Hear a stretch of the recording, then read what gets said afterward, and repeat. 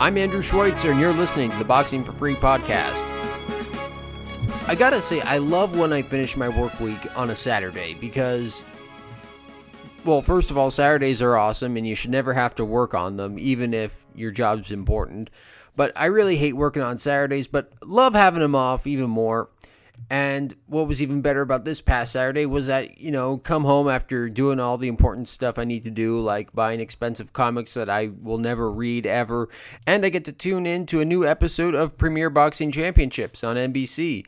But it seems that, I don't know, some people are kind of souring on PBC, and I'll get into this later, but let's talk about the main event of that broadcast, and that was Robert the Ghost Guerrero making his comeback against Aaron Martinez, who had a record of 19-3. And a lot of us, well, why do I say that? I can only speak for myself. I saw this as sort of a tune-up fight for Robert Guerrero, but at the same time, I was wondering if maybe he was coming back too quickly. It was only 3 months ago that he suffered the competitive, but at the same time, one-sided loss to Keith Thurman, and I just thought maybe he should have taken just a little bit more time. Maybe 3 months wasn't enough. Maybe he should have taken, maybe 4 or 5 months off. And clearly, because even they asked Ray Leonard, do you think that he should have taken more time off? And Ray Leonard said, no, I don't think so. He's a young man.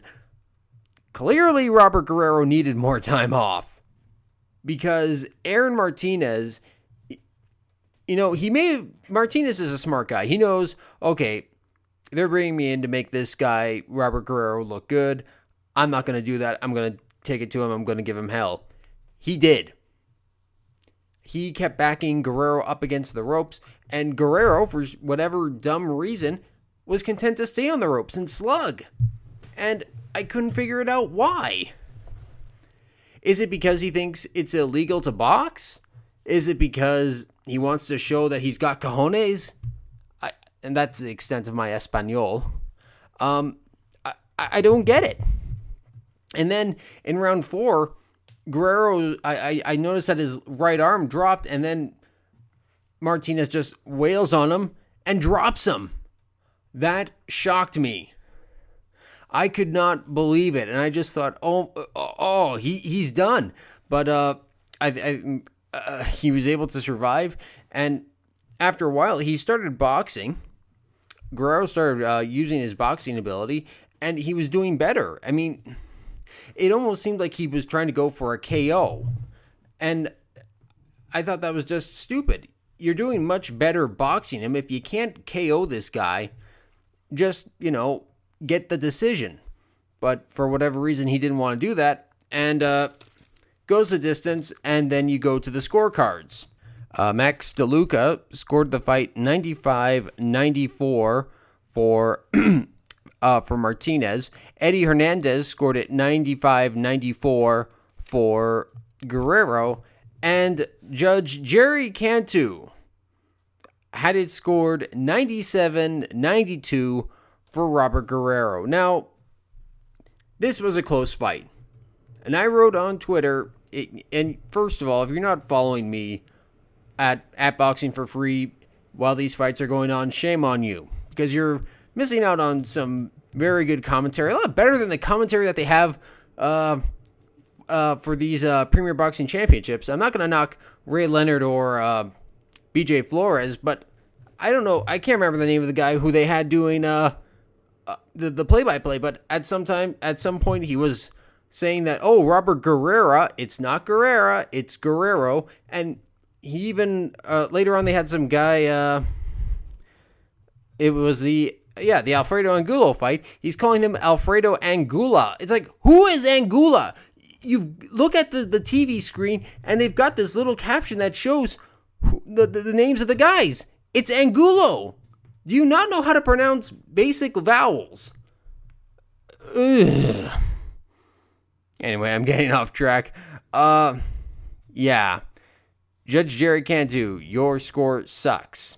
And I thought that this fight could have been scored a draw. However it was scored, I was not going to have, however it went, I was not going to have any complaint with that. It's how it's scored. And to say to say that Robert Guerrero won this fight 97-92, come on. We're not idiots. I mean, that Judge Jerry Cantu is, but we're not. Robert Guerrero is now talking about having fights with people like Amir Khan, other elite welterweights. He really shouldn't at this point. I'm not saying that he's done as a top fighter. I just think that maybe he needs to have a bit of a longer layoff, one that is longer than 3 months, maybe 5 months, like I suggested. Or, and this is not a knock against his father, Ruben Guerrero. Don't know the guy, don't know what other fighters he's worked with. I'm sure he's a very capable trainer, but maybe he needs to go with a different trainer. Maybe he needs to go into Virgil Hunter's camp and, learn to implement defense as well as offense into his arsenal. I mean, he's been able to turn Amir Khan around, so maybe he can do the same thing for Robert Guerrero. Who knows? But Guerrero should he shouldn't be making things so difficult for himself when he could be getting the job done a lot easier. It was just very confusing as to why Guerrero kept fighting the way he did, and hopefully he learns from this and can do better in the future. Moving on. Okay, now I'm going to talk about what I had mentioned before about how some people are kind of souring on PBC, on NBC, and that is, the main event's done, and then it turns out that there are more fights. So you're like, yay, more boxing, I like that. And they get through round one of Vic Darchinyan versus Jesus Cuellar. And then it's like, well, that's all we got for tonight or this afternoon. If you want to watch this, turn on to NBCSN or whatever it is. Yeah. Instead of watching it on regular network TV, like PBC was, constantly being billed as, like, boxing returns to network television for about 45 minutes to an hour. It's a bit ridiculous. It's such a tease. I was going to use a different word, like, that has the word tease in it, but, yeah. That's not cool. I'm sorry. I wanted to see Darchinyan versus Cuellar, and I was able to see it on YouTube. Vic Darchinyan, I had no idea that the guy was 39 years old. And maybe after this defeat, this knockout loss in 8 rounds to Jesus Cuellar, maybe he's going to say, you know what, no more. They were kind of breaking up from a clinch. Cuellar throws this right hook. It catches Darchinyan flush on the chin, drops him, and just as he's getting up, his cornermen are on the corner. The referee can't see it, and Cuellar unloads on him, and then referee stops the fight. I noticed that this happened the first time Darchinyan got knocked out. I went back and rewatched his first fight with Nonito Donaire. That was the first time he'd ever lost. That was also the first time he'd ever been knocked down in his career. And I thought I was kind of... I was having trouble remembering, but I thought, did his corners throw the towel in the first time he got knocked out? And if you actually go back and watch that Donaire fight, you'll see that as soon as Darchinyan is getting up, they are already on the apron, getting ready to throw the towel in, because they knew that their guy was done. I don't know if it was the same cornerman this time, but either way, maybe like Darchinyan's corner, he can't take a punch very well, so we're going to save him from too much punishment. But, maybe at the age of 39 with 40 wins and 8 losses, maybe it's time for him to say, okay, it's been quite a career, won several titles in the flyweight, super flyweight division, but time to do something else now. Hopefully he does that. Moving on. If you're a fan of Alfredo Angulo this past Saturday, also on PBC on NBCSN, was a cause for celebration because Alfredo Angulo scored his first victory in 2 years. Angulo came into the fight with a record of 22 wins and 5 defeats against Delray Reigns of Paris, Arkansas, a contender with a record of 20 wins and 10 losses. For the first 2 rounds, Reigns... You know what? I'll be honest, these guys are not highly skilled boxers. Okay? Angulo is great for a slugfest, but he does not have much in terms of head movement. I'm looking at Del Rey's punches, and I just think these are very sloppy punches. But at the same time, for the first 2 rounds, I thought he was outboxing Alfredo Angulo. And in the 3rd round, Angulo was able to pick up the pace, started landing some body shots, which were good investments for later in the fight. And let's see, take a look at the notes here. Yeah, in round 4, sorry for that little break, but in round 4, Angulo was able to drop Reigns with a small combination to the head, and Reese kind of... Oh, no, sorry. He was also down in round 5 as well, down in rounds 4 and 5. Jack Reese, I don't know how you can do this, but somehow he forgot to count, or he forgot how to count to 10. Take a listen. Side and again is Reigns dropping to his knees. 4, 5, look at me. 7, 6, 7, 8, 9. You want to continue? 5. Now that was not an edit either. I did not alter that audio in any way whatsoever. Jack Reese kind of forgot how to count to 10. And I don't know, Jack Reese has been having trouble with his counts lately. I mean, this time he kind of got confused about how to count from 1 to 10. The last time we saw him in the ring was Willie Monroe Jr. against Gennady Golovkin. He actually counted Monroe out at 10, but still let the fight keep going. You actually hear him say 10, and then he tells Monroe, "You just made it." Like, no, if you reach 10, that means he did not just make it. I don't know.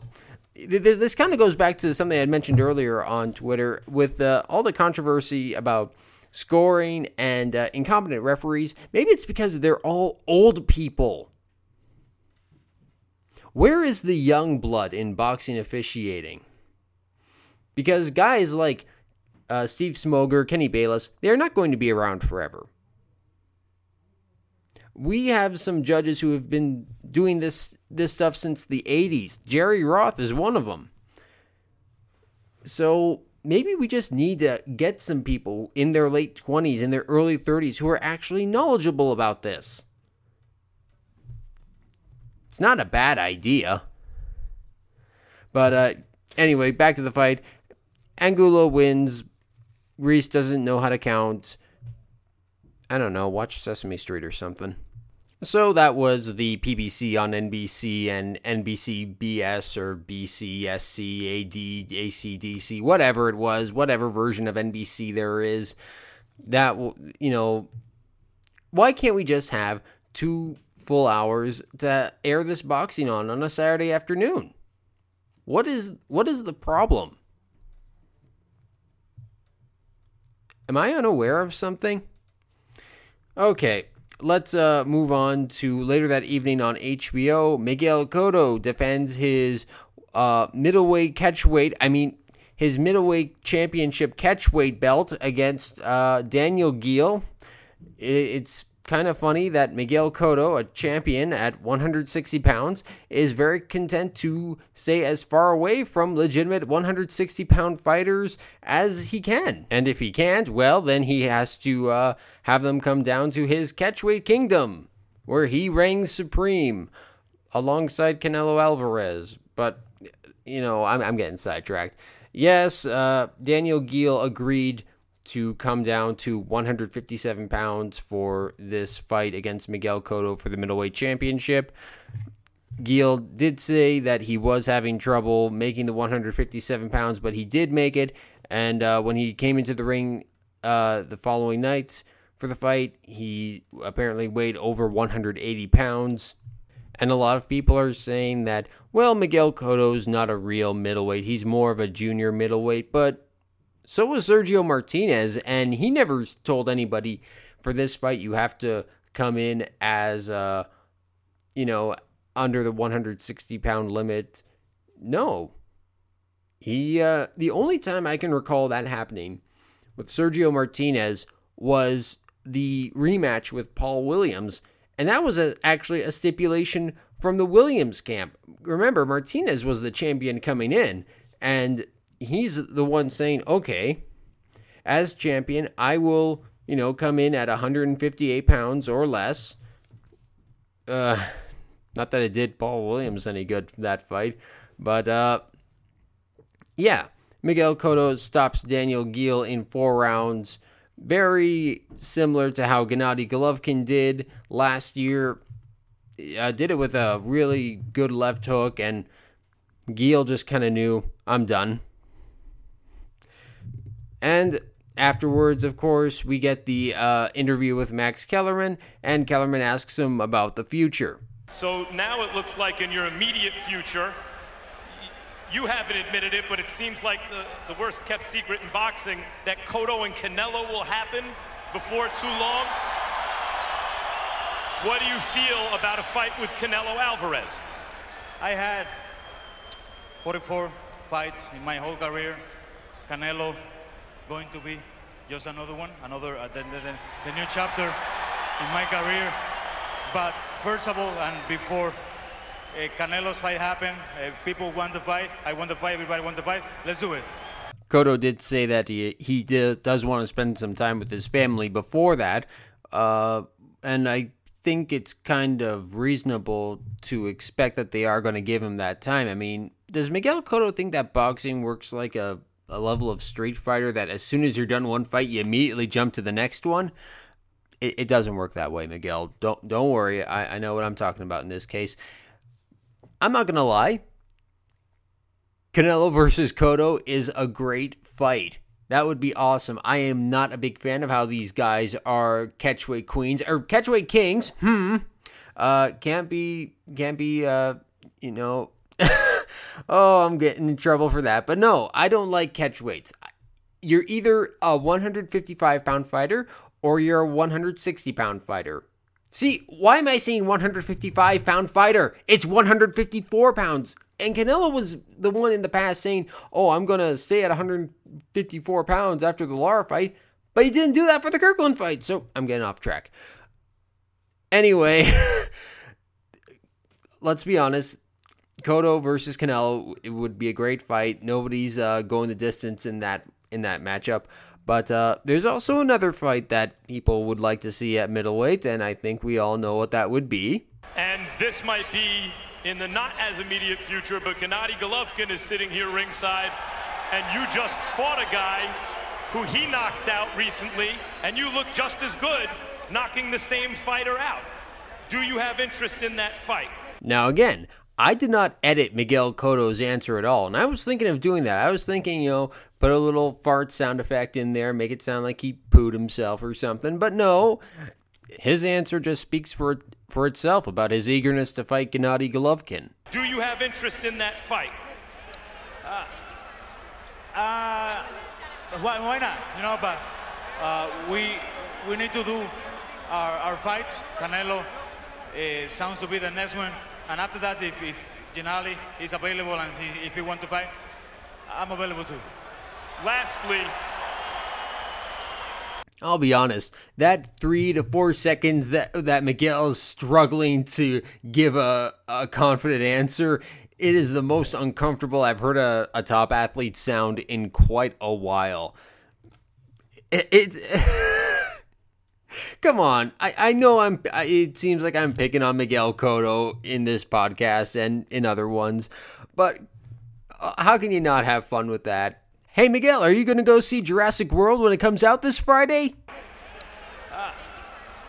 Why not? Afterwards, do you want to go shoot some pool and maybe get wasted? Why not? Then maybe we can get involved in some illegal street races. Are you up for that? Why not? Then you're going to tell everybody that you love the Boxing for Free podcast and that it's the best source for boxing news and commentary anywhere on the internet, right?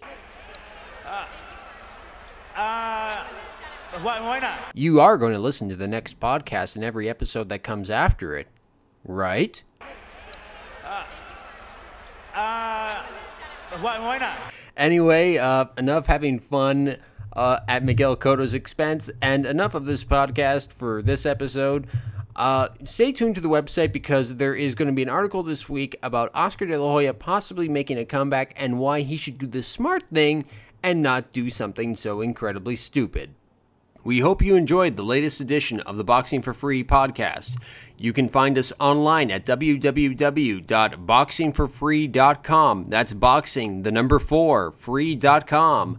Twitter.com/boxingforfree. Be like Arislandi Lara, Robert Guerrero, Berman Stavern, Miller Adzizik, Adonis Stevenson, Glenn Johnson. Wow, that's a lot of famous boxers. And hundreds of others. And follow us on Twitter.